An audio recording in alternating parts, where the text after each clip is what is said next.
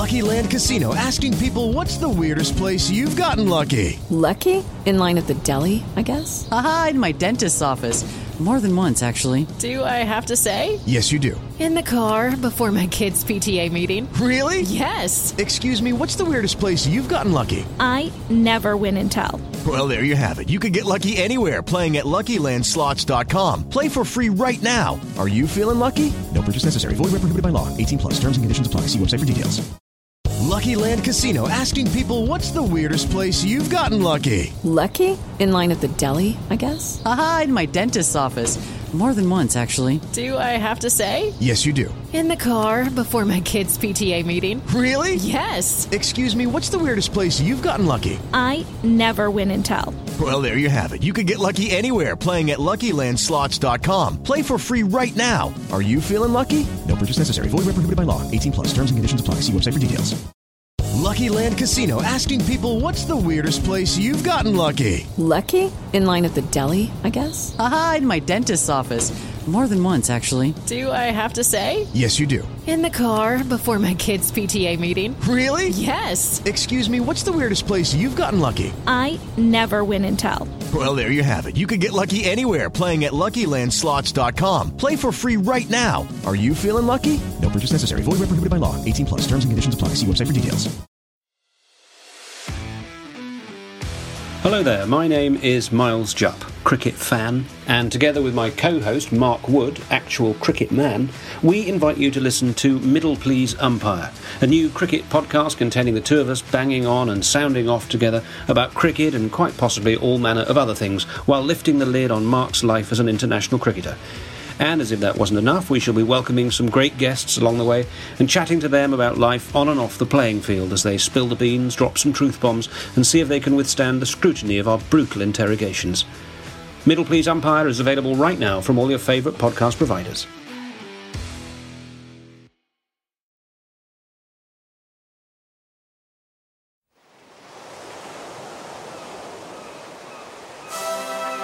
Hello and welcome to Footballistically Arsenal. This is weird because I don't think we've ever done this. Basically, to be brutally honest, we should have done this podcast yesterday, but Josh was busy, as he always is these days, with ex-footballers. One of his mates, Micah, was on Sky tonight as the pundit on the match we've just all watched. Endured, perhaps, is the word. Arsenal's glorious 4-1 home defeat to Manchester City in the Carabao Cup, and discussed that. And what's weird is we never usually do podcasts straight after matches. We leave that to other rival Arsenal podcasts, of which there are currently 35,000.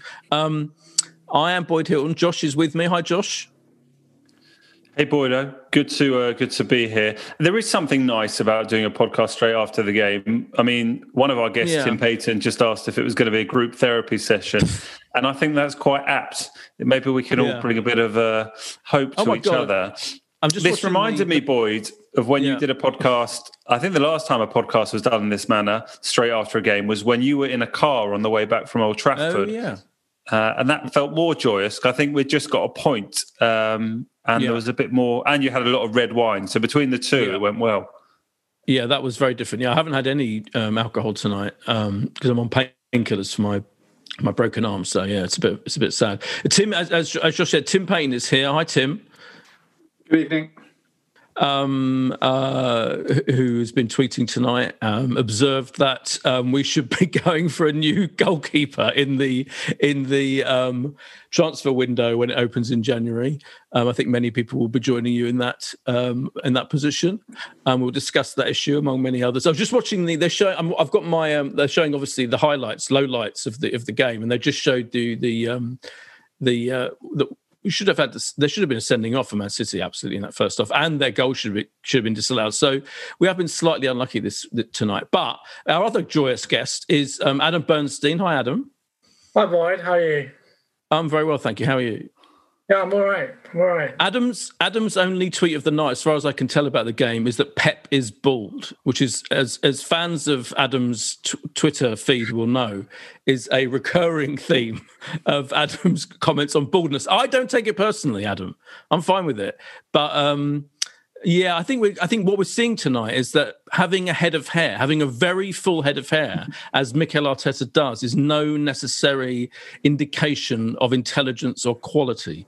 And you, Adam, my first question to you, actually, I thought we'd start with this general point, is you were one of Unai Emery's biggest critics that I'm aware of on this podcast and on social. You fucking hated him. You called him Bruce Rioja. You're one of the many people who used that.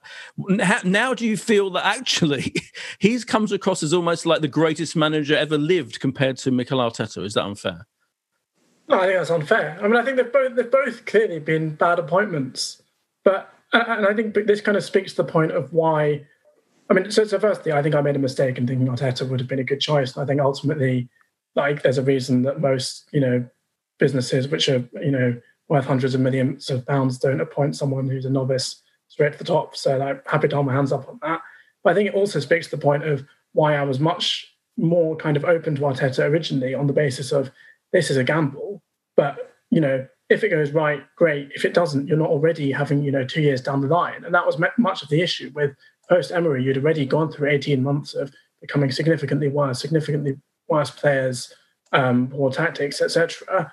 But yeah, I mean, I'm quite happy to say that Emery, it was right to sack Emery. And I'm also quite happy to put myself on the record early and say that I think Arteta should go 100%.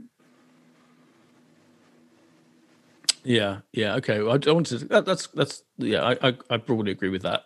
And I'm the same. I mean, I got this appointment this time when we appointed Unai Emery, and Arteta was clearly like his the other option that they were interested in. I felt that would have been a mistake at the time, and then I completely changed my mind and felt that Arteta was a good appointment. Now I'm in the middle of a massive reverse ferret on that one. Tim, what seems to be the two things seemed, I think, are most concerning after that game tonight and the press conference. What I'm calling the worst press conference of recent times, when Mikel Arteta spouted a series of bewildering statistics claiming that about percentage chance of us losing the games that we've lost recently, and banging on about basketball, and it was just a whole mess of ludicrous nonsense, of which Unai Emery would have been proud. Actually, it would have been communicated possibly even more lucidly.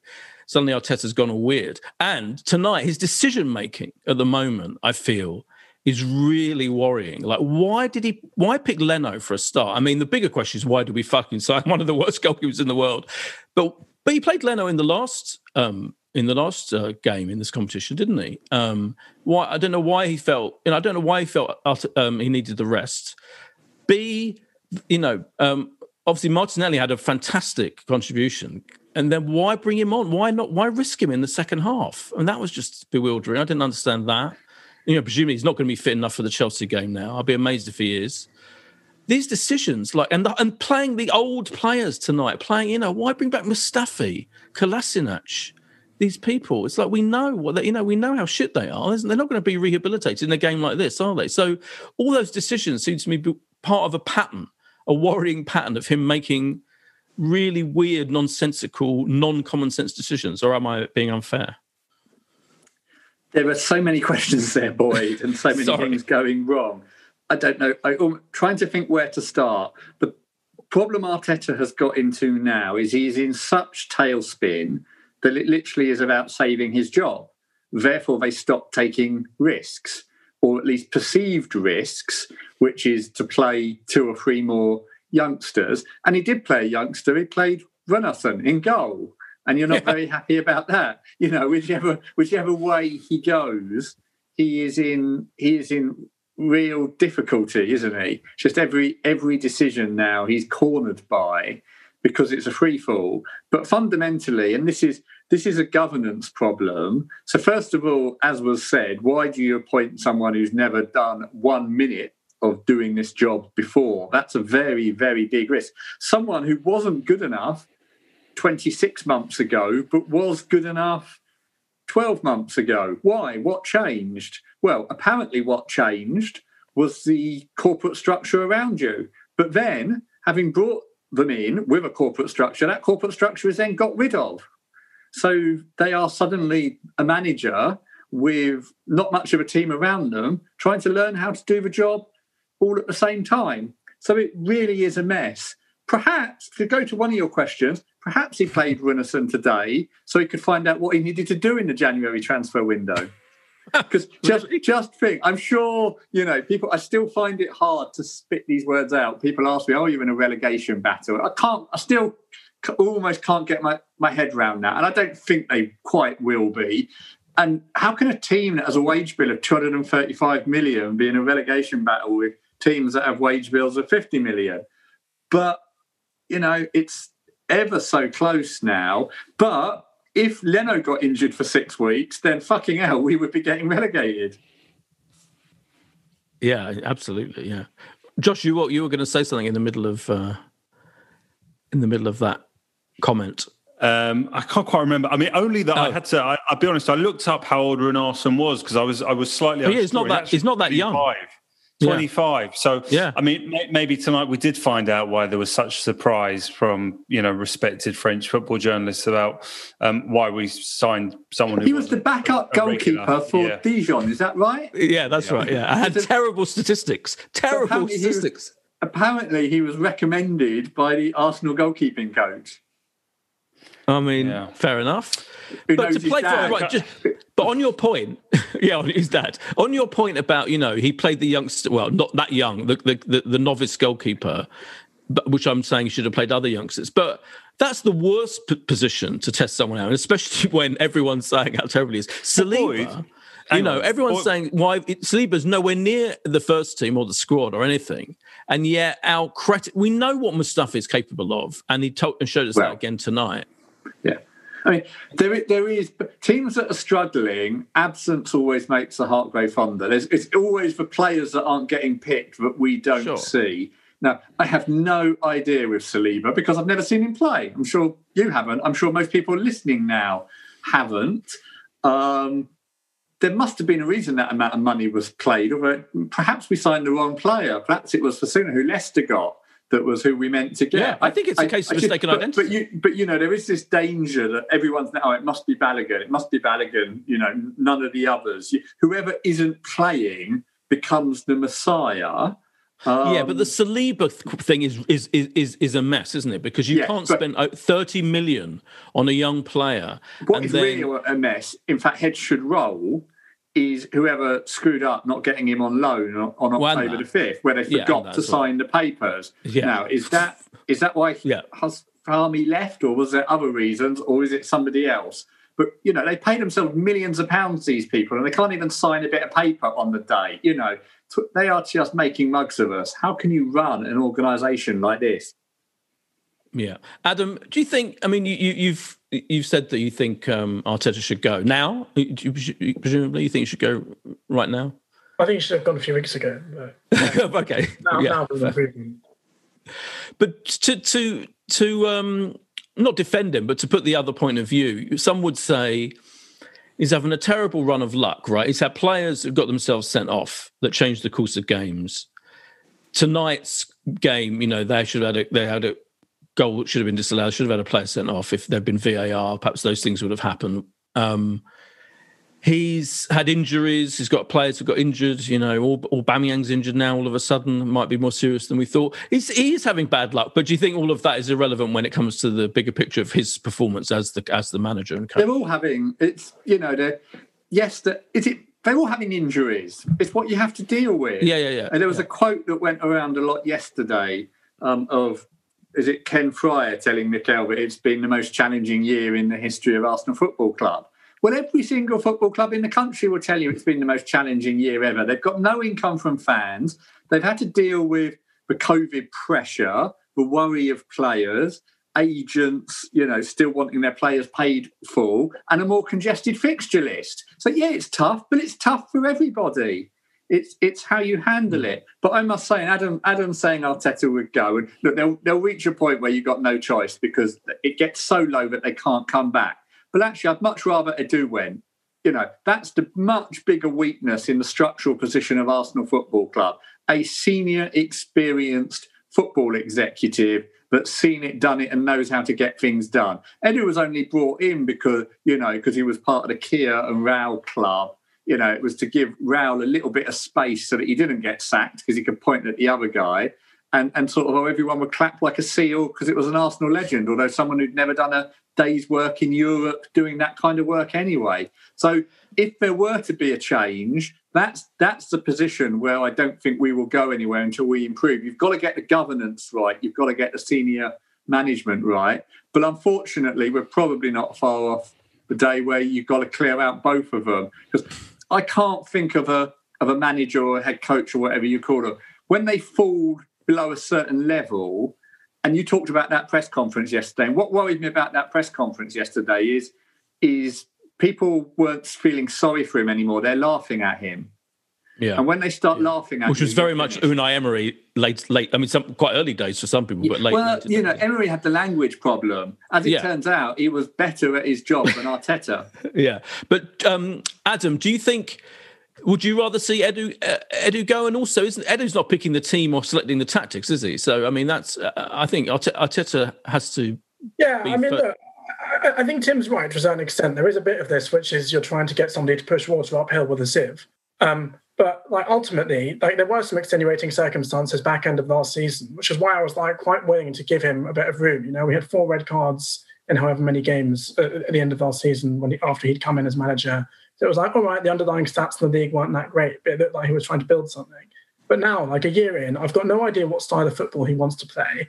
You look at who he signed, Cedric, Runarsson tonight. It's fine saying that Runarsson's rubbish. 100% he is. Yeah, I don't think, you can pin that on Arteta that he's useless. But he signed Runarsson and he sold Emi Martinez, who's a much better keeper than Bernd Leno, who's kept the most clean sheets in the Premier League this season. Meanwhile, Josh actually originally asked me after we played Everton at the weekend. Leno's completely flapped at the corner, which they've scored from. So it's a consistent thing. I tried to dub him Manuel Alemania, which doesn't quite work, but I'll give it. It's good. It's good. Yeah, I agree about Leno and Martinez. That seemed a ridiculous moment. That clearly he was doing better than Leno. Leno's flaws, I think, are fairly evident. Yeah, and I just think, go on, boy. No, I was just going to say, but do you think there's any way out of it? I mean, it's a good description about pushing water up the hill, etc. Because someone pointed out to me at the weekend, and I tweeted about this, that Manchester United, right, when we beat them a mere matter of 6 or 7 weeks ago, I mean, it seems like a lifetime ago now, but they were in 15th position, Man United, at that point when we beat them. And they're now, second, third in the league, a few points behind Liverpool, going great guns. It's conceivable that we could turn this around. There's time, right? I mean, we haven't gone through the next Christmas, New Year batch of games. So in theory, you could turn it around. My feeling is, though, there's no actual signs of that on the pitch at all. Well, points-wise, we're about where Spurs were last season, aren't we? And they turned it around. Well, of course, they did do something. They sacked a manager. Yeah. Pochettino, who'd got them to the fucking Champions League final. Had much more of a pedigree, but I mean, everyone runs out of road eventually to a certain extent. It's clear now you need a change of voice. From the lead manager, if you like. I still think Arsenal, will be scrapping away for a Europa League place this season more than fighting the relegation spot. Just because the quality of the squad... Having got rid of the manager, or are you assuming either way? Either way. Well, I think one or two things will happen, but they both lead me there. I think we'll scrape enough points through the Brighton, West Brom and Newcastle games that it will feel like a little bit of a bounce and a little bit of sort of confidence will come. And then you'll actually, if you look at it, not that far away. But if we don't, then a new manager will be brought in. And like we've seen before, we'll get a kind of 3-month bounce with a little bit of energy, and some of them play for contracts. I'm not saying, I could be totally wrong, but I just don't. Arsenal aren't going to get relegated. I think they'll be fighting the Evertons and Wolves for a Europa League place at the end of the season. I'm not one for high-level stats, but just for the record, our last 10 Premier League games, we've scored 4 goals, 2 of which were from penalties. That is dire. There's nothing underlying this at all to suggest it's remotely good. It's if it gets a bit better, it's still quite plausible. Well, yes, but where there is just a bit of a foundation is they're not letting many in. So if you hold on to that and then just get a little bit more verve, you've got something something to build on. Yeah, I mean, we did this podcast, a week ago, Boyd, and I think we were saying, weren't we, about wondering quite where we would be after playing Southampton and Everton, and there were some very optimistic predictions from Nick and Graham on thinking there were going to be a couple of victories. I think between you and I, we thought 1 or 2 points. I think I said 2. I can't quite remember the other 2. And so it proved, right? We took one tonight. Especially as soon as you saw that lineup, I think we knew what was happening tonight, to the extent where I actually predicted in my Arsenal WhatsApp friends group 4-1, and sadly didn't have a penny on it. But we are where we are. Adam asked, you asked, can this improve? And I'm convinced that you have this little natural gap in the Premier League, don't you, after the West Brom game, until we play 12 days later against Palace and Newcastle. If by the end of that we are still without a win in this run, I think that has to be the end of this road. But look, all it takes is one win, and the confidence, could come back. We just look totally bereft of confidence, and it doesn't matter who plays at the minute. It just doesn't seem to be going right. I mean, what was encouraging on against Southampton, I guess, is that we got ourselves back in the game and took something when it looked like we may very well not. Against Everton, again, it looked like this is completely going to go away from us, and we got back into it in the short term. And we had a very strong 15 minutes tonight, and then is that the worst goalkeeping? That's the worst goalkeeping error I can remember in a long time from an Arsenal goalkeeper. And it all just totally went against us. So look, I think we've got 4 or 5 more games, and that will tell us if he's going. He's not going to get sacked, for losing to Chelsea, I don't think. So we'll see what happens. The problem, as Adam pointed out, though, it's the underlying stats of when you look at the in terms of goals, chances we create, and shots, and all of that. We're like 20th, I think, and 19th or 20th in most of the stats compared to the rest of the league. It is quite. We are in the position we should be, aren't we, Adam? I mean, it's not like it's not. Well, you could argue better, Boyd. I think even marginally better, yeah. You could say we're very fortunate to get a point away at Leeds. We've had other games where we've been probably played off the park really, and have managed to take some points. So I don't think anyone's arguing that we've been desperately unlucky in these games, and we've been missing penalties. Things haven't gone our way. We've had these red cards. We've had injuries that meant our defence seems to never be the same. 4 or 5 players playing, but we are sadly where we deserve to be, and this is new territory almost for a generation or more of Arsenal fans who you do have to go back to Tim Boyd. I mean, 95 for a similar-ish experience where we were towards the bottom of a Premier League, and then came away from it with a bit of time to spare in 94, 95. So there is a generation of Arsenal fans who don't know what this is to experience. The problem, I think, Adam, is that I'm kind of agreeing with you that I don't see any way out with Arteta in charge, but I don't think the like Edu, for example. What is he? His boss? Is he? They seem to be on a level, don't they? Like, I'm sure Tim's talked about the structure, but who decides? Apart from the Cronkies, to get rid of him in the end. And I feel like the ambiguity of our structure helps him, doesn't it? Because it's like, well, they went from making him coach to manager, and working alongside Edu. And I just feel like it's good. I think we'd have to be like properly in the relegation fight. I mean, as opposed to the verge of it, which we are now, for them to actually get rid of him. I think they're so invested in him, and the structure doesn't really go. Oh, right, obviously, I'm gonna sack him if it's Edu or whoever. Do you know what I mean? I think it feels like I just don't feel Arsenal's in the kind of club, and certainly in the kind of club we have now, the structure we have now, that's going to go look at the results and go, right, time to go, the way the Spurs did with Pochettino, for example. Yeah, I mean, I agree with that. And I mean, my sort of observation the other week was that this season to me looks a lot like the last one, in that it will drag on 4 to 6 matches after the manager definitely should be sacked before they actually are sacked, because of the fact that we don't have like a clear structure where we just make a decision based on like data, which to me is like fairly obvious that this is just completely untenable and they have to go, because the governance isn't there around it. It's just actually make that decision. So yeah, I mean, I completely agree with you that like fundamentally long term to be a properly run successful business, you feel that has to turn around. On the other hand, in terms of this season, I almost agree with Tim. Like, I mean, I think it's probably over-egging it to say look at where Man United were and they are now, because that was 6-7 games into the season. But at the same time, if you change manager, you get somebody in who does a good job. It's not that hard to get into Europa League places in the Premier League. We're not as far into the season as we would be normally because we started late. Like, how many games we played? 14, 15? It's not 14. It's not to me, beyond the realms of possibility. You can turn it around and at least get into the top half of the table, have a good run in the Europa League in the second half of the season, start to build something for next season. Whereas right now, it's like, where are you going? Like, what is the kind of philosophy you're trying to do? Like, even when it's interesting, because I remember people posting clips of us scoring the same goal 2 or 3 times on top of each other. And at that point, I thought it was good coaching. It was basically like the equivalent of like when you get a child to do dot to dot, which is that it's good, but it's not like actually artwork.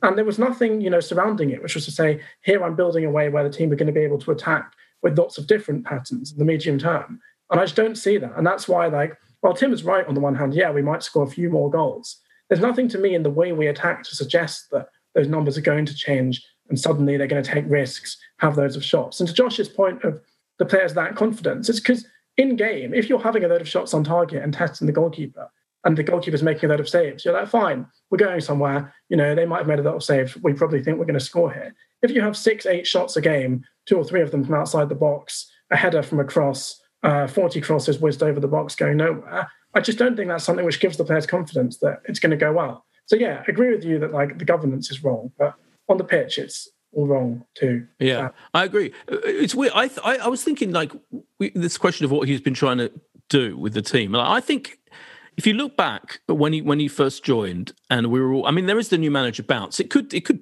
purely be, our optimism, my optimism, the optimism of, I would say, a vast majority of Arsenal fans, except Alan Alka, as he always wants me to point out. He's been doubting him from day one, which is fair. It was fixing the defence, right? Fixing the shambolic nature of our team in the late Emery era. And in fact, that shambolic tone to the team that's been going back years and years and years, really, fundamentally. He was like, right, I'm going to fix that structure. I'm going to impose the structure, quite a rigid structure, fix the defence. And he kind of did that, right? To give him some credit.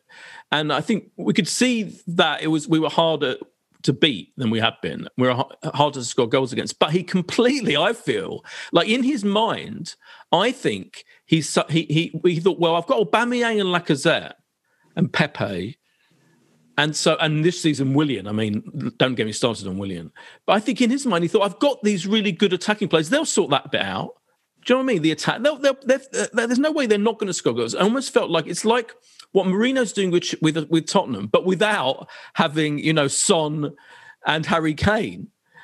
We've got people incredibly out of form forwards who can't, and without any kind of midfield, of course, is the other thing. I mean, so it's like, it's almost like he completely has forgotten about the creative attacking side of the game, and as you say, that stitching those goals together that he managed to do bit by bit. There's nothing else, and he doesn't seem to allow or encourage. I mean, who knows? But he doesn't seem to allow or encourage kind of improvisation among the forwards. There was a moment tonight I thought was really revealing in the game when Martinelli got hold of the ball in the opposition half, and he was starting to run forward with it, and Lacazette looked at him and told him to pass it back. I don't know if you noticed. And I thought, where does that come from? Because Martinelli was being an incredibly positive force. And, one of the few of our players in recent times who has got that total attacking sensibility. And yet, clearly Lacazette, who at that point was, playing in the number 10 role, the doomed number 10 role, it was like, where does that come from? And I see that a lot. I constantly see our players telling the other players to pass it back all the time, rather than try something different and attack with the ball. So I just think I'm getting of the opinion now that I don't see him sorting it out. How important do you think that this press conference was, the way he started spouting the nonsense about the statistics? Well, Adam, go on, Tim. Go on. I mean, that's really that they all do that when they come under pressure, don't they? They all, some of, and it was all relative, but Wenger towards the end. I mean, really bizarre press conferences. Do you remember the one with Neil Ashton? Like, why are you looking at me? Well, because it's your press conference, mate. Of course I'm looking at you. Also, they all are under huge pressure, and in many ways it's a symptom of that. I'd still go back to this point I made, which is I think that he actually bought himself a bit of time early on with the FA Cup win, with some of that attitude, and actually he bought a bit of time, which meant that some things could go wrong and he could correct them. But it spiralled so quickly, some of it bad luck, some of it bad judgment of what he's inherited, that now he's actually making decisions to try and save his job. He's not making the right decision for what Arsenal need over 18 months. So playing Partey when he wasn't fit in that game was because he really felt he needed a result in that game. He couldn't almost wait for Partey to get fit. You know, goodness knows why Martinelli was pushed back on the pitch today. But I think the comfort blanket is to play your senior pro that you think is more likely to scrape you a win or keep you tight. But also now the whole club is caught in a conundrum like that. They absolutely cannot in any way envisage a world without at least Europa League football. I mean, the finances are a mess anyway. They spent what they didn't have. They've got a long-arranged overdraft in the club. They also took out more debt to make debt cheaper. But so in a way, they rolled the die with a couple of decisions, the Aubameyang contract, the Willian contract and Partey, and it hasn't worked. They've got so little left to give now. Some would say, well, in a way, that takes the pressure off. Because if you know you're not going to qualify for the Europa League, you've got to use the youngsters, and it becomes a sort of 36-month project for somebody. But Arteta will pick a team against Chelsea and a team against Brighton to get 3 points or a point and 3 points, because probably without those, he won't have a job come 1st of January. Yeah, so I know. It's no longer him thinking about what's right for Arsenal longer term. But go on, Josh. No, I just want to joke. I think Tim's almost right. Like, whatever decision he seems to make at the moment, it doesn't work. On even on tonight, you'd say, he's kept some players, with a bit more experience who have been playing in the league team, and the one position that's ultimately cost him the game tonight is the goalkeeper. Whatever decision he seems to just go with, or combination of players, it's just not working out. But I agree with Tim wholeheartedly. Chelsea are in okay form coming to that's a tough game. It feels like massive red circle on Brighton and West Brom, and we would all here right now grab 6 points. We would take a 3-0 defeat if we just knew there were 2-1 wins coming in. And that's they're 6 pointers. We've got it. They're 6 points. Points. But the thing, all I'd say quickly before we go to break, or before we bring Adam back in, is to Tim's point about playing. I think it's actually more common sense. I think it would save his job if he did play more of the young players. I think if he'd have played more of the young players tonight, for example, instead of those useless old timers who we know aren't good enough, he would have got more goodwill from the fans, as opposed to this 4-1 defeat with those players being partly responsible, as well as the goalkeeper. Do you see what I mean? And I think if he plays, say, Smith Rowe, even against Chelsea, instead of fucking Willian, who has been utterly useless, his first half against Everton was one of the worst first halves I've seen from Arsenal players in many years. It was incredible. And yet he was played the whole game, 90 minutes. I mean, he improved in the second half. People pointed out, that's like saying, he did the bare minimum of the forward of his experience and ability should do in the second half. But if he'd have played Smith Rowe or one of those young attacking players instead of him, he would get more goodwill. And I think he'd get a better performance for the team as well, because he's completely out of form. Do you know what I mean? So I know what you mean about the short-termism versus long-termism, but I don't even think the short-termism is making any sense. I think short-term it's a better bet to pick Smith Rowe instead of Willian. And it's already shown Maitland-Niles instead of Bellerin. That worked. Playing the younger player instead of the experienced player who's out of form. Do you know what I mean, Adam? Let's quickly get your view on that before we go to a break. So my question is, what do we think he's done from 6 Europa League group games where we played against teams who are at best probably championship level? Because it's fine to say he's unlucky picking Runnison. But Runnison was rubbish in the Europa League group stage. Balogun, good. Smith Rowe, we know he's a big talent. And ultimately, our 2 best players now, probably realistically, are 2 teenagers in Saka and Martinelli. And like it is a time to just basically get behind the young players. There's a load of really good young talents. People have had 8 years or whatever since Mr. Wenger abandoned Project Youth. And kind of people are probably ready to get behind that again, rather than watching these people who are in their late 20s, who we know just don't have anything to go. So yeah, I don't really think he's been unlucky, because he might have picked some young players, but he hasn't picked ones where, they've impressed in the previous performances. Whereas Smith Rowe, it's obvious we need a number 10. Like, obviously pick him. And, I just think his brain's completely fried. He's overthinking everything. It's a shame. Like, I don't like, Unai Emery, I really enjoyed hounding him out. Whereas Mikel Arteta's a player I liked and really respected at Arsenal and I hope will be a good manager. But as Andy Tate said, I'm sorry to say it, but, he's got to go, whatever it was. Yeah. Okay, let's take a quick break and we'll talk more about what's going to happen at Arsenal after this.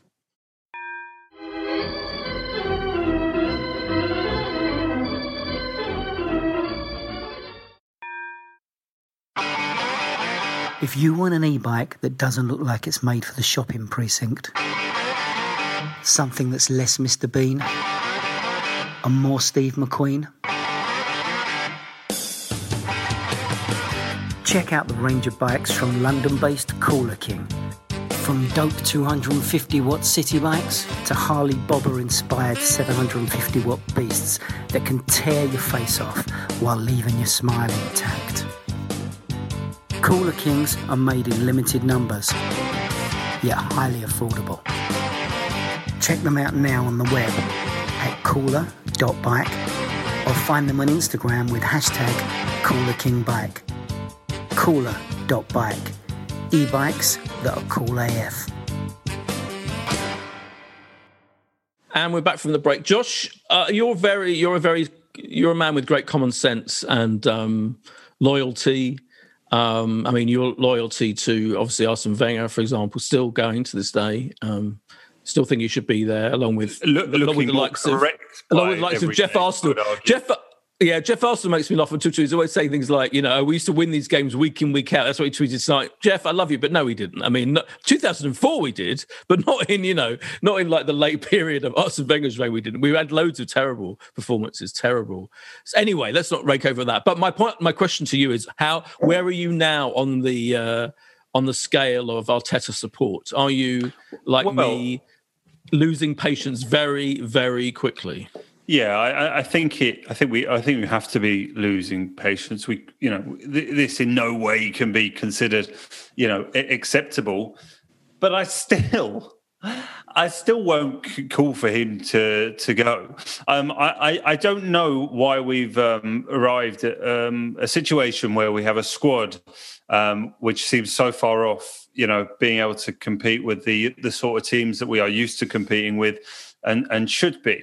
And I look at the players, I just see so many underperforming. And as Adam just pointed out, you ask any football fan, who is Arsenal's player of the season at the moment, and the only name, it doesn't seem like it's a competition, the only name that will come to mind is Saka, a young player who's just winning his first 2 caps for England.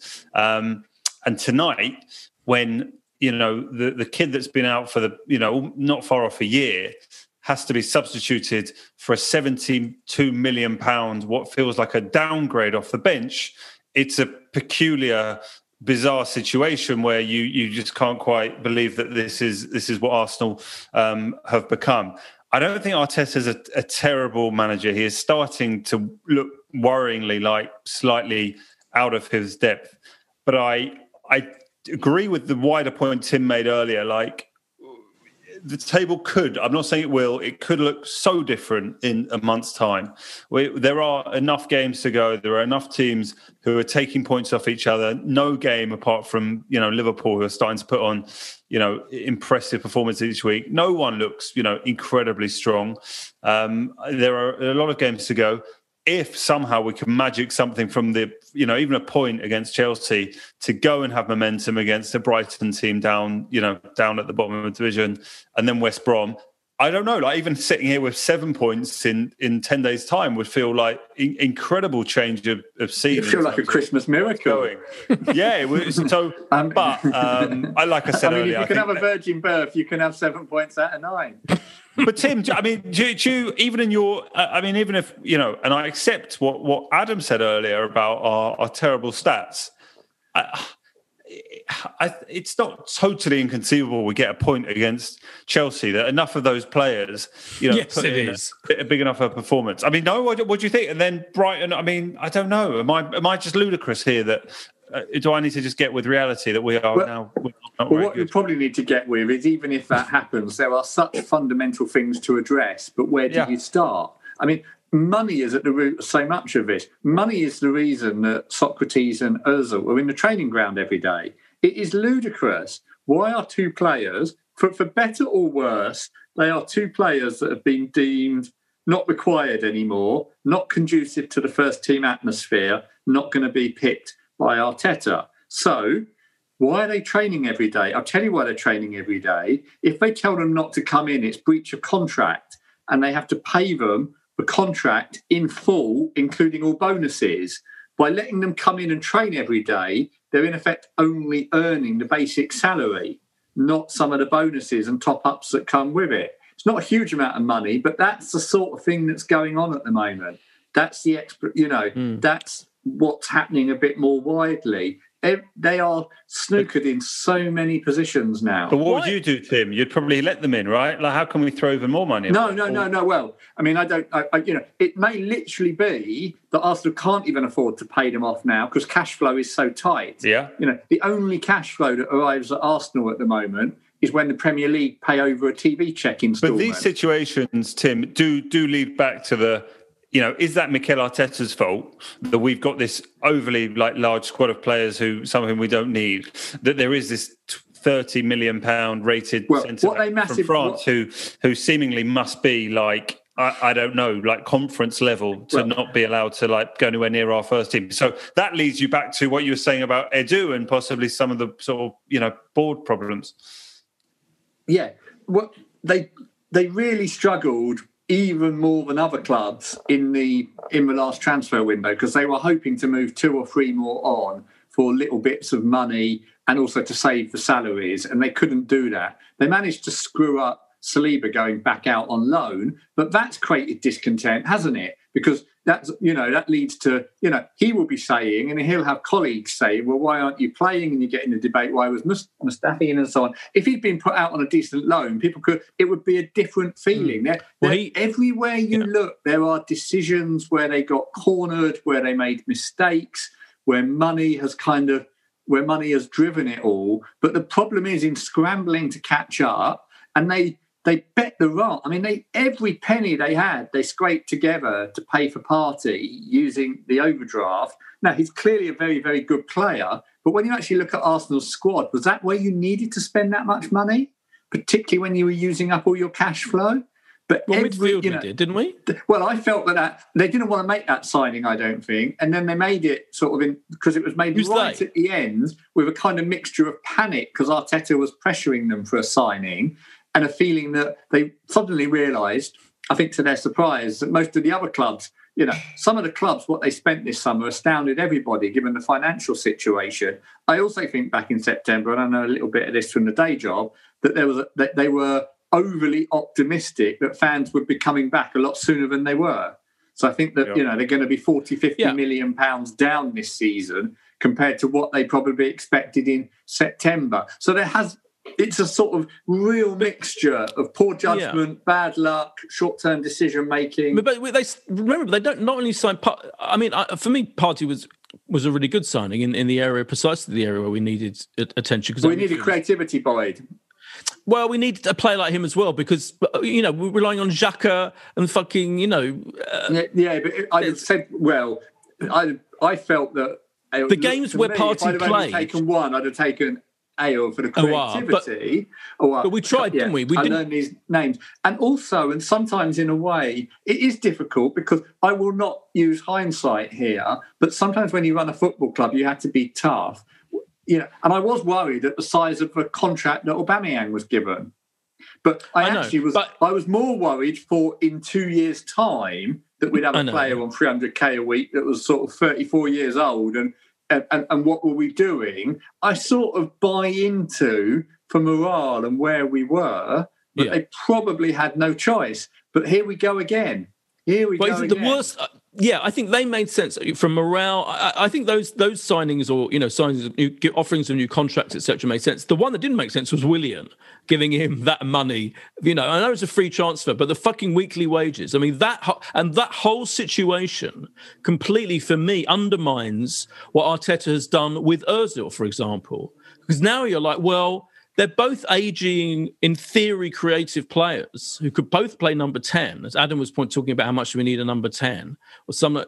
And Ozil couldn't possibly be worse than Willian's been so far. Why buy an old player and give him almost as much money a week as Ozil was getting to then ostracize Ozil for whatever reason? It's like I'm completely like I'd rather see Ozil play there than fucking Willian. These decisions that Arteta's making, I think, are as undermining as you're talking for the structure and the signings and all of that, because he wanted to sign Willian. What the fuck was that about, Adam? I mean, I agree with you, because I think that Partey, Aubameyang, all of these things individually, you can sort of justify them and say, yes, we took a short-term decision, but there were extenuating circumstances as to why that might have been a good idea. Fundamental problem though is you look back at this 3-4 years, and every decision Arsenal have taken has been a short-term decision. Every summer, they've tried to say, we're going to spend to get us back into the Champions League this year, rather than trying to build a project for 2 or 3 years. And as a fan, it's great. You want to be excited. But the reality is that what you need is a sensible business supporting this to go, actually, no, we're not going to give the 28-year-old striker a huge contract or whoever Aubameyang was. We're not going to give all these people, we're not going to re-sign these people. We are going to, sell people on at the peak of their value. There was a summer where, it was difficult to say. Of course, it would have been difficult to sell Lacazette after he was player of the season.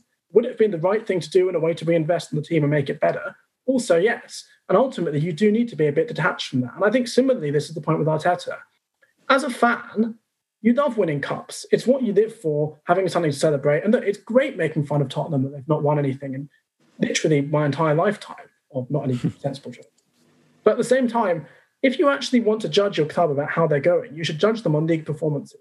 And the reality is, and this is part of why I'm down on Arteta, back end of last season, the league performances were pretty dire as well. We lost at the Emirates to a pretty poor Aston Villa side who are on the verge of being relegated. And that's not just like one example. That is kind of indicative of where we were. And basically, for a number of years, the league performances have been nowhere near good enough because of the fact that we always take these short-term decisions. We don't really look to bring through young players enough. We do sign these players who are aging. I mean, Willian's probably the worst example of it.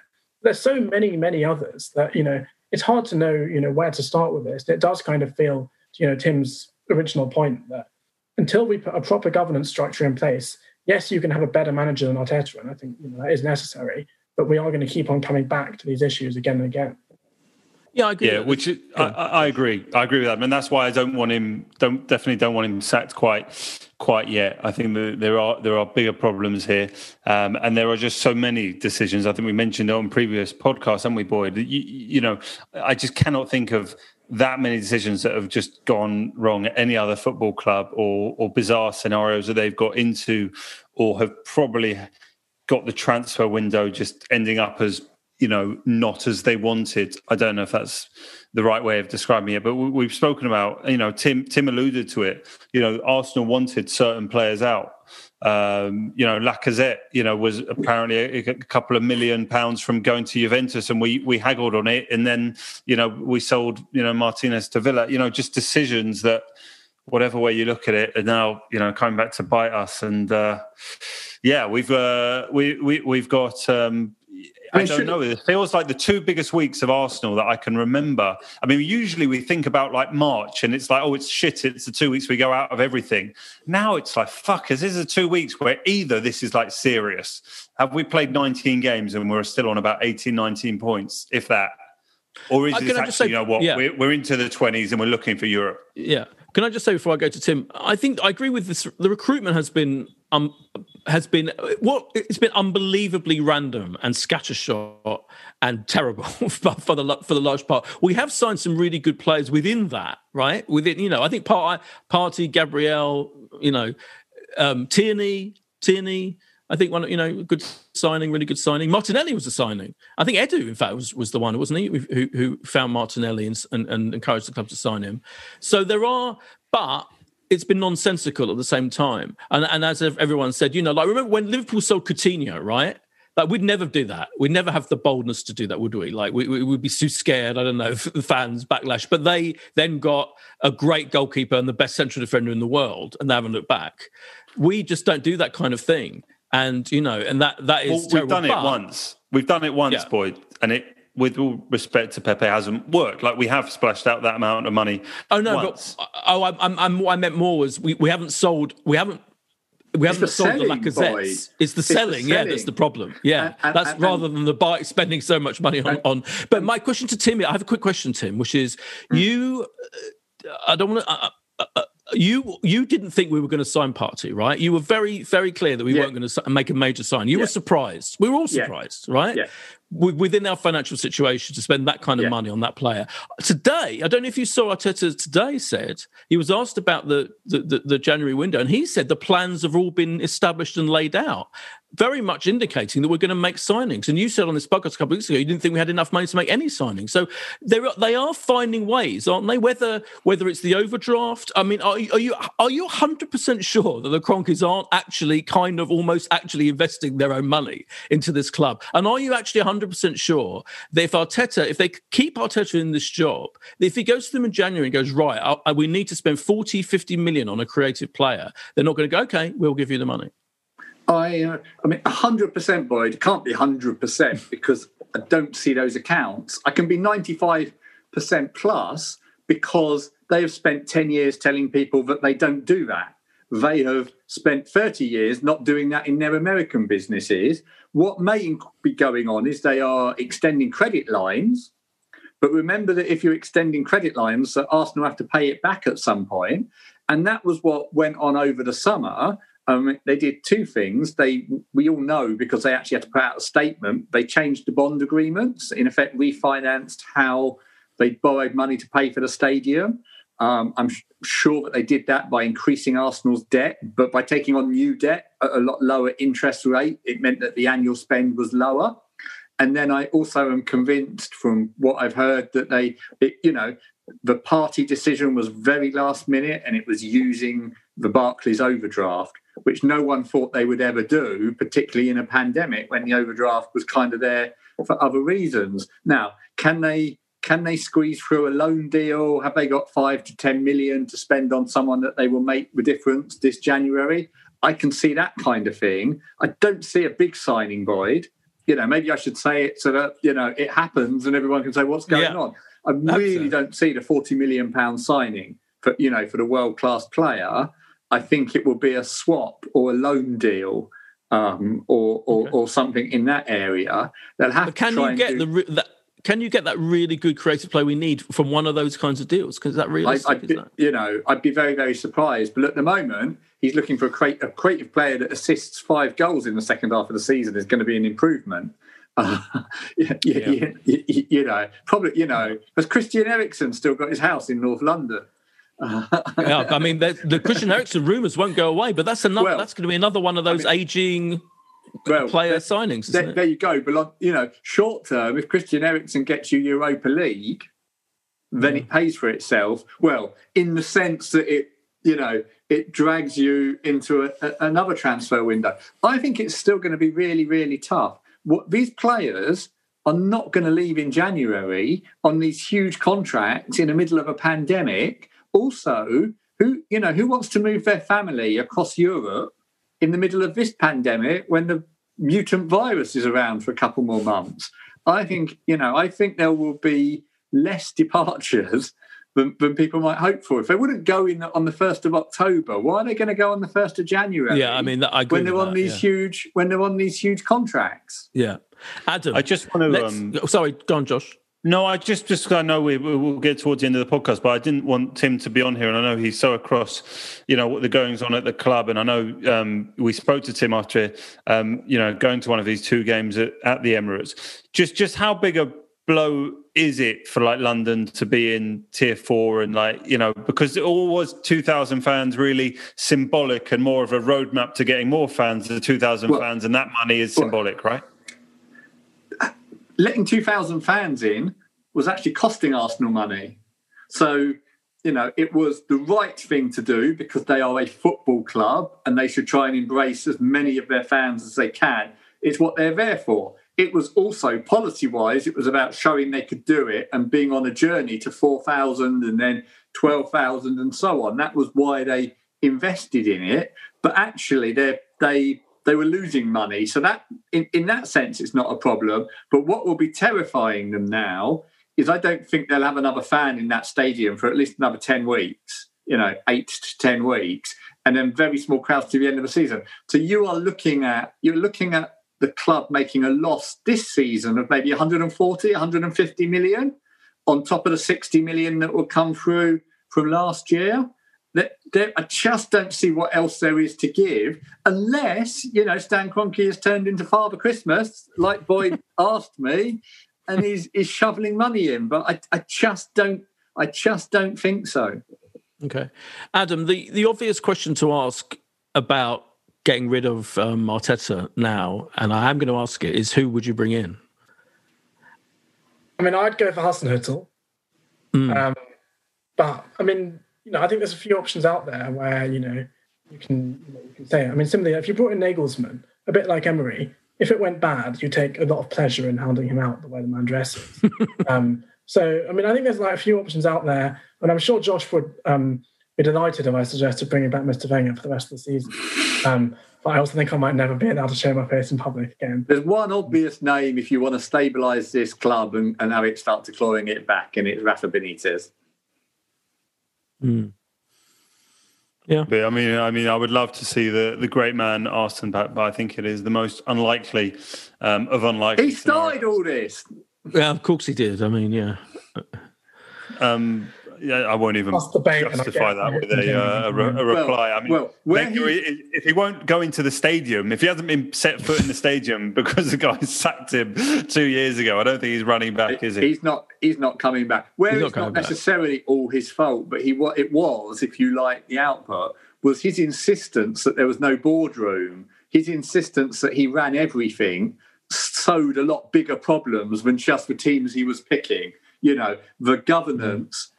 His deal, and I know I'm taking you back a long way here now, but his deal was when his mate Dean walked out. But actually, remember, Dean was a fantastic board member who both challenged and supported him with Bismarck. The deal was that Arsene would run the club, but no one would get in his way.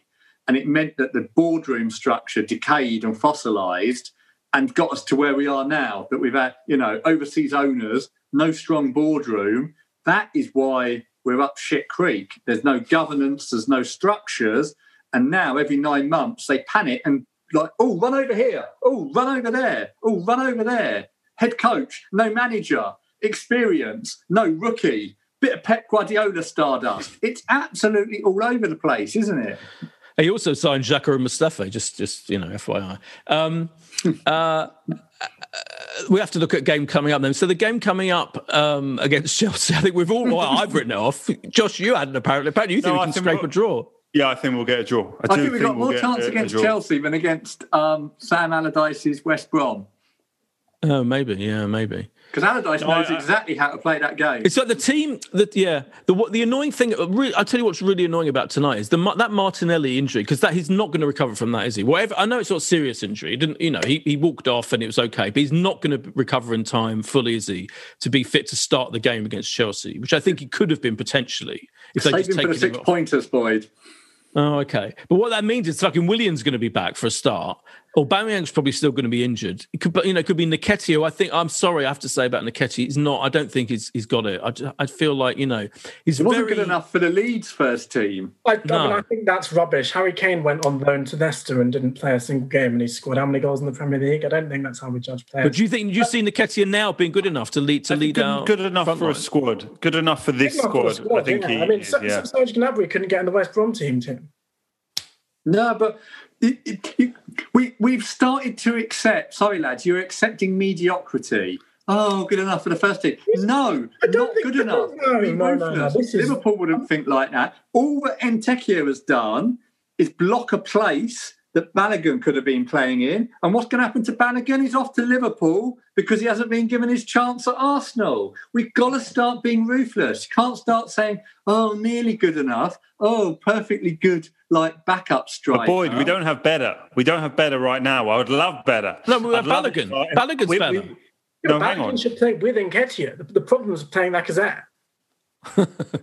I think maybe, but I think Balogun's a better bet than Nketiah in every way, in every conceivable way.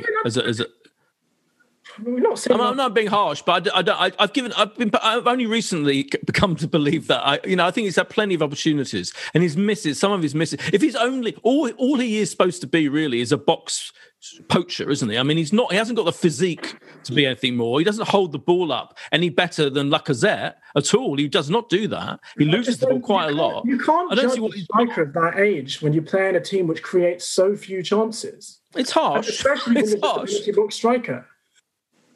Yeah, all right. I'm being harsh, but I still think he's not. I don't think he's showing. He has shown enough in the opportunities he's been given, and I think and I think it's a shame. But that's my feeling. Anyway, what I'm saying is the team selection on Saturday at Chelsea could be just really a horrendous team. It could be a really terrible team if all those players aren't fit and the crap players are back. So anyway, I think we're going to lose that game quite easily, 3-1. What do you think, Adam? I think we'll probably lose. Hard to see us scoring a goal. 2-0 Chelsea. Okay. Tim? Yeah, I would go 2 or 3-0 to Chelsea. Josh? I think we'll get at least a point. At least a point. 1-1. I'll say. Sooner or later, even a dead cat bounces. So we will pitch well. Sooner or later, we'll win a game, and we'll be amazed. It just needs something to go away. Howl at the moon. Look, we've won a game. We'll be just like dumbstruck. The worst, Giroud will score against us as well, and Willian won't do fucking anything against Chelsea. That'd be a hell of a thing if we had Theo and Giroud score against us within a couple of weeks. Of course he will. It's actually quite interesting. Does he play Willian against Chelsea or not? Of course he will. Of course he will. Honestly, I think he's so invested in Willian disastrously, which is one of the main reasons why he has to go, or I'm veering towards he has to go. He's so invested in Willian. I wouldn't be surprised, even if Martinelli was fully fit, that he picked him ahead of Martinelli, because he's fucking still keeps thinking that Willian's going to do something.